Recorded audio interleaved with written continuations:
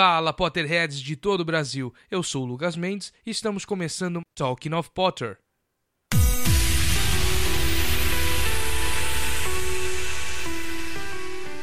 Hoje nós vamos falar de Animais, Fantásticos e Onde Habitam.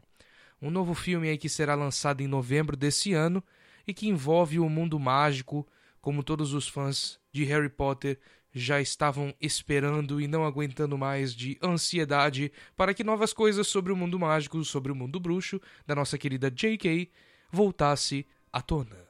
Bom, queria começar o podcast hoje falando do lançamento da peça Harry Potter and the Cursed Child, que foi lançado dia 7 de julho no Palace Theatre London, lá em Londres.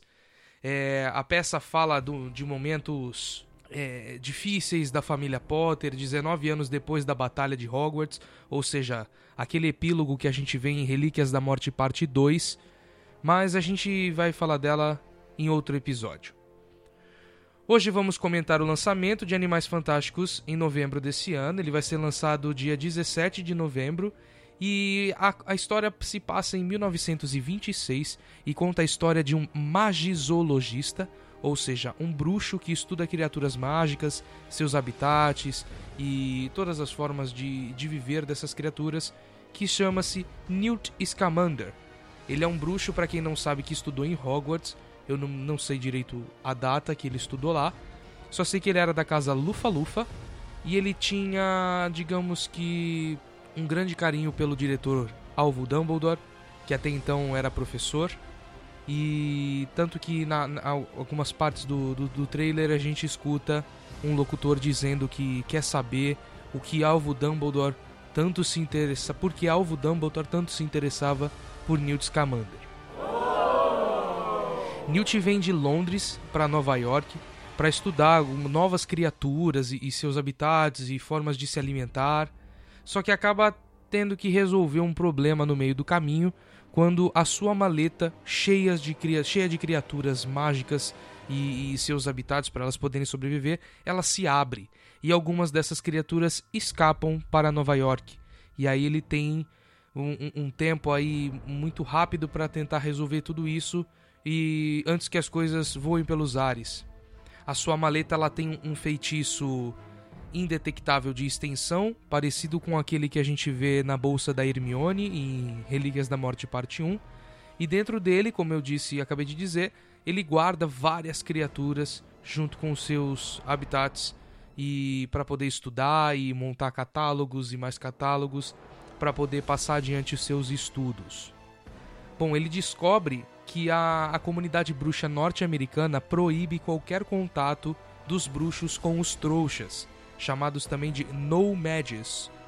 Ele acha isso um pouco estranho, ele não entende muito bem o porquê disso tudo, já que em Londres essa relação é possível, o casamento de trouxas com bruxos é possível, então ele fica meio duvidando se isso realmente vale a pena, se isso funciona. A gente vai ouvir agora um pedacinho do trailer, onde a gente escuta uma personagem que se chama Tina. Eu vou falar dela mais tarde, onde ela pergunta pro Newt o que aconteceu com a maleta, se abriu, e aí ele fala, só um pedacinho, só um pouquinho.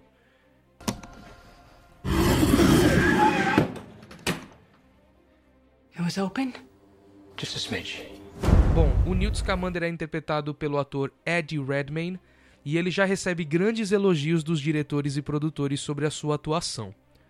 Como eu disse antes, o filme vai ser lançado aqui no Brasil no dia 17 de novembro e conta com a incrível direção de David Yates, o mesmo diretor dos últimos filmes da saga Harry Potter.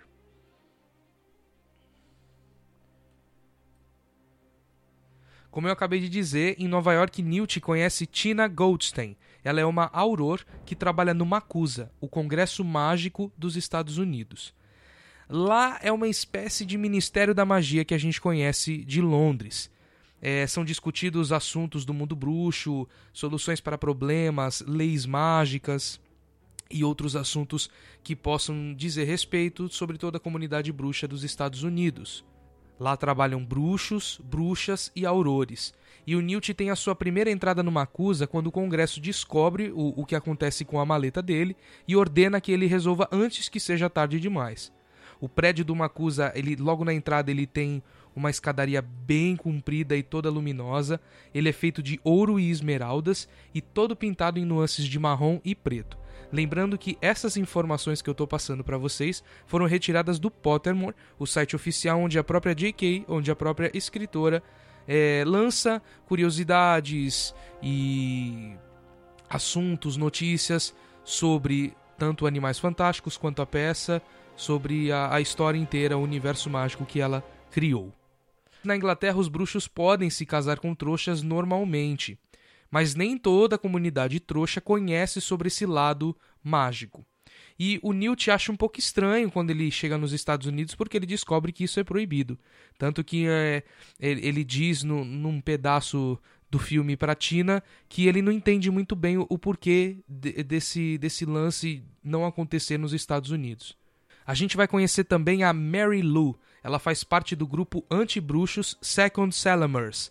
Esse grupo ele fica responsável por angariar o máximo de informações possíveis, fortes e concretas do mundo bruxo, para desmascarar a sociedade bruxa.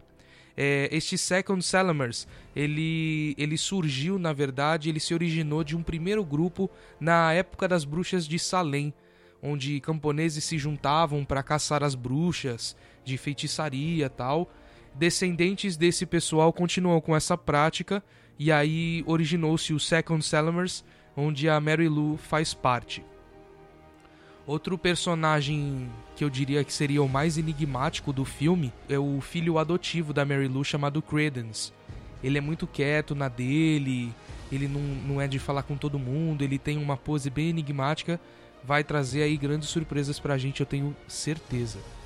Outra personagem do filme que pra mim é a mais engraçada, eu lendo a descrição dela eu já casquei o bico lendo, é o Jacob Kowalski. Ele é um trabalhador nova-iorquino e ele é um trouxa. É a primeira vez que um nomege, ou seja, um trouxa, faz parte do elenco principal de um filme sobre bruxos e a comunidade bruxa no geral. E parece que durante o filme ele acaba se envolvendo demais com o Newt, então ele passa a ajudar ele nessa aventura da mala. Tem descrições dizendo que foi ele que abriu, que sem querer deixou a maleta do Newt abrir e deixando escapar algumas criaturas, então ele acaba se envolvendo demais, não conseguindo escapar desse mundo bruxo e conhecendo todas essas artimanhas que os bruxos e bruxas possuem. Parece que algo dá errado durante essa aventura de captura aí das criaturas, porque foi liberado no Pottermore uma imagem do Newt, da Tina e do Jacob ajoelhados em frente à presidente do Macusa, que é a Serafina Pickery. Parece que eles estavam numa espécie de julgamento, com uma prisão, uma cena um pouco dramática, um pouco pesada. Mas uma personagem que não é vista nessa cena é a irmã da Tina, também bruxa, chamada Queenie Goldstein. Vamos torcer para que ela esteja sabendo do ocorrido e tenha bolado um plano para salvar eles, né? Bom, esse foi o nosso primeiro episódio aqui no Talking of Potter. Eu espero que vocês tenham gostado. Lembrando, nós fazemos parte da equipe do fã-clube Magic Potter. Pode acessar a nossa página lá no facebook.com/magicpotterbrasil. Lá a gente posta várias outras curiosidades, posts engraçados sobre a saga, sobre o universo mágico, notícias, quizzes e outros assuntos interessantes desse universo mágico. Dizer para vocês também que no próximo final de semana, nessa sexta, sábado e domingo, nós da Magic Potter estaremos com uma sala bem legal temática lá no Anime Friends, no Campo de Marte, em São Paulo. Todos estão muito mais do que convidados para visitar toda a equipe na sala temática da Magic Potter. Esse foi o nosso primeiro Talking of Potter. Eu espero que vocês tenham gostado. Até o próximo episódio e tchau!